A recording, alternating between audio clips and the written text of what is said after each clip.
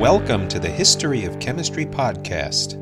I'm Steve Cohen, your host, and this is episode 23, Ionic, but not Doric nor Corinthian. In this episode, we continue with physical chemistry, looking at gases again, as well as ions in solution, and see how they eventually meet in the 1880s. Thanks to those who already support this podcast. Support the continuation of this podcast at Patreon. The website is www.patreon.com/thehistoryofchemistry. We return to that popular subject of 17th and 18th century chemistry, gases. Recall Robert Boyle and colleagues in the 17th century figuring out that a gas's pressure is inversely proportional to its volume. There were other results dealing with the temperature of the gas. So, in 1834, Benoit Paul-Émile Clapeyron collated all these various gas relationships together into the form pressure times volume equals a constant K times temperature. So pressure and volume remain inversely proportional, and some fudge factor K times temperature are inversely proportional. Clapeyron called this the loi des gaz parfaits, French for law of perfect gases, but in English we often say ideal gas law. You probably have encountered it in high school or college chemistry classes. Rudolf Clausius complained that there were too many K's appearing in scientific equations and suggested using a capital R instead in honor of Clapeyron, who called this K a ratio. But now we get to serious mathematics on gases.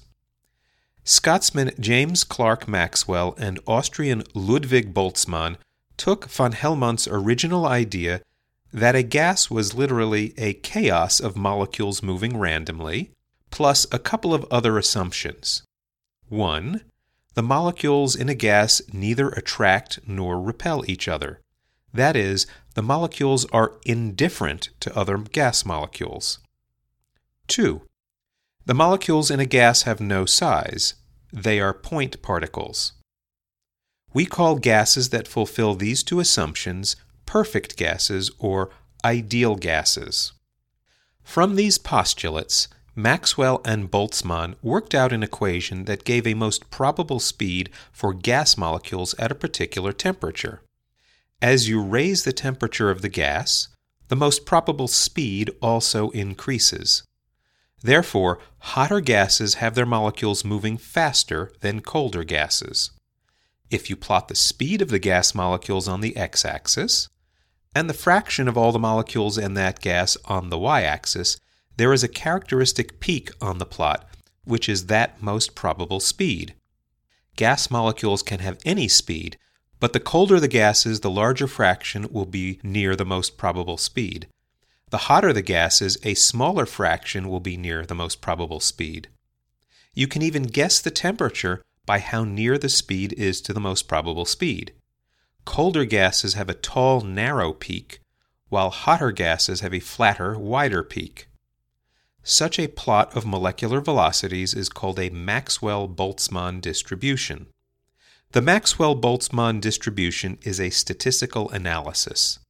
We cannot know the speed of any particular molecule, but we can estimate the most likely speed and how many molecules in the system will have a particular speed.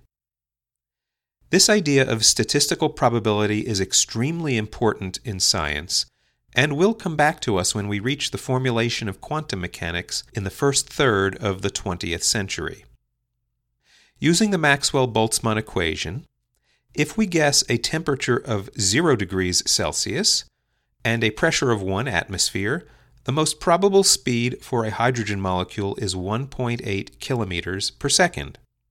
For an oxygen molecule which weighs more, at the same conditions, the most probable speed is 461 meters per second. The number of molecules in 1 cubic centimeter under these conditions was found by Loschmidt, whom I briefly mentioned as a contender for the ring structure of benzene. He calculated in 1865 the value as 2.7 times 10 to the 19th molecules in 1 cubic centimeter. Of course, no gas is ideal or perfect, so the assumptions are not quite right. Gases do condense into liquids and solids, so the molecules do interact, and molecules do have a size which was calculated in 1905. The practical result is that at extreme temperatures and pressures, the ideal gas law begins to fail. So in 1873, Dutch scientist Johannes van der Waals took into account the size and attraction of molecules to each other, and modified the ideal gas equation slightly. He added into the equation two constants which depended upon the gas, so that the molecular attraction and size are included. The new van der Waals equation worked much better to predict properties of gases. The temperature in the ideal gas law and the Maxwell-Boltzmann distribution for molecular speeds in a gas both are what's called absolute temperature. What does that mean? So let's look closely at the ideal gas law. Suppose we shrink pressure and volume to zero. What happens to the temperature? It must also go towards zero. Fair enough, but can pressure or volume become negative? No. Therefore, the temperature cannot be negative too. Its smallest allowable value is also zero. So what does zero temperature mean? Recall that molecular motion is related to temperature. As you cool molecules, their most likely speed drops. Eventually, the speed can reach zero at zero temperature. This absolute temperature of zero means the molecules have no speed at all. They become motionless. Scientists call this absolute zero. There is no lower possible temperature. What temperature in a scale we know does this correspond to? It turns out to be about minus 460 degrees Fahrenheit or minus 273 degrees Celsius. William Thomson, Lord Kelvin, first invented an operational definition of an absolute temperature scale in 1848. So we now call it the Kelvin scale in his honor. Absolute zero then has a value of 0 kelvins.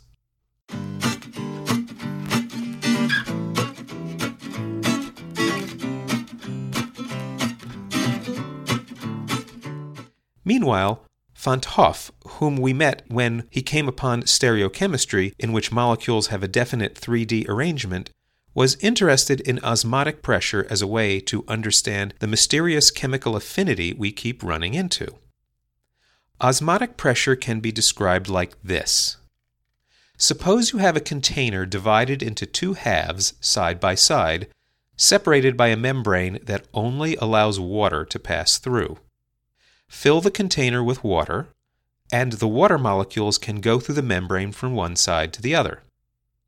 Now add sugar to one side of the container. The two sides want to equalize the concentration of sugar, but only water can go through the membrane.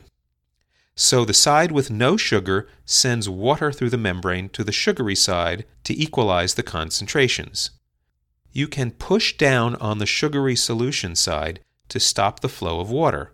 It will take a specific pressure depending on the concentration of sugar. This pressure to stop the equalization is called osmotic pressure. Van 't Hoff realized that the osmotic pressure acts like the ideal gas law, in that the concentration of sugar directly affects the osmotic pressure. He specifically explained osmotic pressure using the kinetic gas theory. And that ties together gases and solutions, if you were asking what do physical properties of gases have to do with chemistry. But let us now move to ions in those solutions. Faraday's mysterious ions were just not explainable in the early to mid-19th century. What were they? What was electricity anyway? It seemed to act like a fluid. Chemists pondered these ions for decades, till Johann Wilhelm Hittorf ran experiments in 1853 that showed how different ions traveled at different speeds in solution, and the ions moved independently of their oppositely charged counterparts. Hittorf's work thus created the idea of an ion transport number, the speed of ions carrying current in a solution. But Hittorf still left the fundamental notion of an ion unexplained.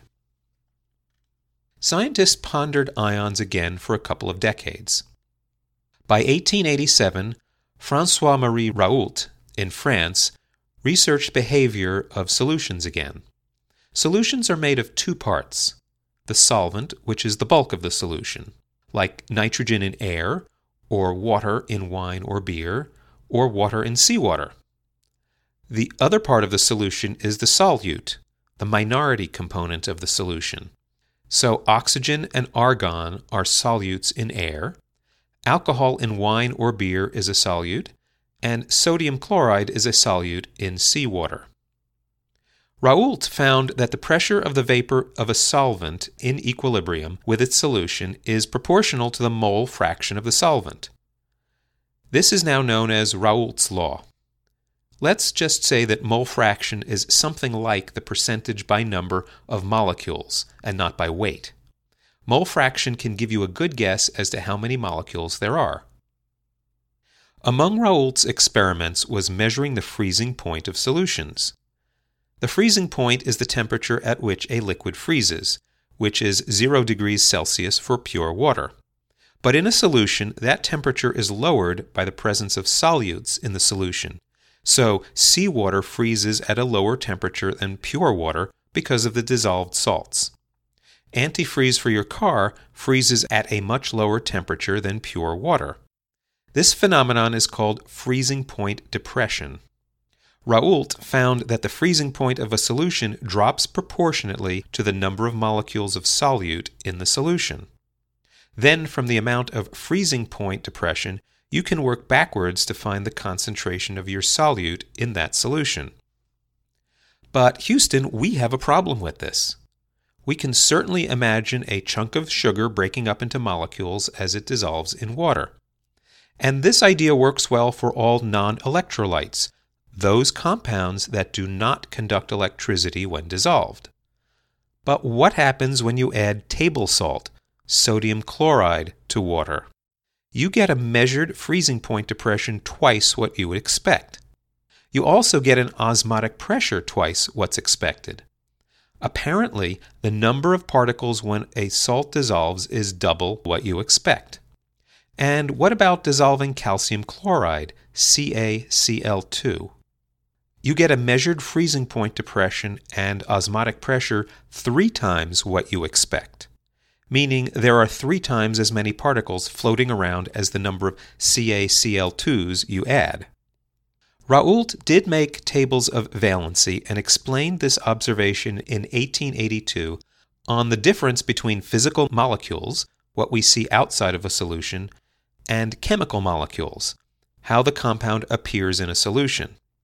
It also helped to justify the new scheme of atomic weights after the 1869 International Congress and Cannizzaro distributing his brochure.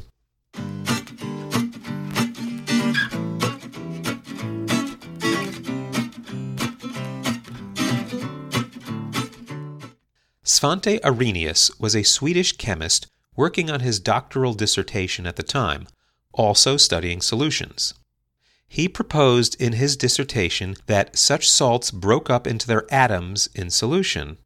One NaCl broke into a sodium atom and a chlorine atom, giving the 2 particles you measure from freezing point depression. One CaCl2 broke into a calcium atom and 2 chlorine atoms, giving the 3 particles found in freezing point depression. The process of breaking apart chemists call dissociation. Raoult already mentioned something like this several years earlier. But these dissociated atoms in a solution weren't just regular atoms, according to Arrhenius. They either were the atoms of electricity that some proposed in Faraday's time, or they carried the atoms of electricity. These ions carry the positive and negative charges in solution.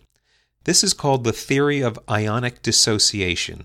That is, salts break up into ions in solution. Arrhenius's PhD committee gave him a really hard time with his dissertation. They pointed out that sodium atoms explode on contact with water, so why doesn't salt flame up when it dissolves? They wondered why we don't detect chlorine gas, which is greenish and poisonous, so tasting salt water should be deadly toxic. And now we have opposite charges all in close proximity in a solution. Why don't they just combine back together again? And where do these charges come from inside molecules anyway? If you say molecules break up and atoms get or lose electrical charges, that implies atoms aren't indivisible. How can all this be? Arrhenius didn't have much of an answer for his committee, except to say that a sodium ion is not chemically the same as a sodium atom. He did also add that the ionic dissociation is dynamic, that is, salt molecules were constantly combining and separating in a reversible equilibrium. The committee almost rejected his research, but eventually passed him at the lowest possible level, a 4th-degree doctorate. This was so low he wouldn't get a university teaching position. The custom of the time was to send copies of his dissertation to a variety of chemists in the field, such as Van't Hoff, Ostwald, whom we shall meet in the next episode, and Oliver Lodge, the expert in electromagnetism and, later, radio. Lodge read Arrhenius's dissertation and remarked that it was, quote, really an attempt at an electrolyte theory of chemistry, and arranged to have an abstract in English published in the reports of the British Association for the Advancement of Science. Ostwald was interested enough to offer him a teaching job at his university in Riga, now Latvia. The research contributed also to a friendship between Arrhenius and Van't Hoff. After his dissertation, Arrhenius honed his ionic ideas in correspondence with Van't Hoff, which he eventually published in German in 1887. It seems likely that Arrhenius was worried that the German physicist Max Planck, later to become famous when we reach quantum theory, would scoop him on the ideas of dissociation of ions. It took a number of years before chemists accepted this view. Recall that in the 1880s, the controversy over the existence of atoms continued. Chemists pretty much accepted atoms for bookkeeping purposes, and physicists still had no clear evidence for atoms, which wouldn't happen for another 2 decades. Circumstantial evidence wasn't good enough. But scientists did eventually accept the idea, and he received the Nobel Prize for this work in 1903. A few years later, Arrhenius came up with another idea, while studying that inversion of cane sugar catalyzed by acids. He suggested that molecules do not always react with each other when they collide. Rather, they only react if they have a minimum energy of activation. Otherwise, they merely bounce off each other and go their separate ways. If that minimum energy to react is a small one, most molecules do have the energy to react with each other, and the reaction proceeds forward easily, rather like a car rolling over a small stick in the road. If that activation energy is large, though, then most molecules do not have the energy to react. Most bounce off each other, and only a few have, statistically, enough energy to react. The reaction proceeds slowly, with difficulty, rather like a car trying to roll over a large speed bump. To get the reaction to go faster, give the molecules more energy by heating them. You might heat them enough that the reaction goes really fast, like an explosion. If you heat hydrogen gas mixed with oxygen gas hot enough, you reach an ignition temperature and the gases explode. Here is another example where chemistry and kinetic theory of gases meet. In our next episode, we continue down the path of physical chemistry. Until then, brave the elements. Thank you for listening to the History of Chemistry podcast.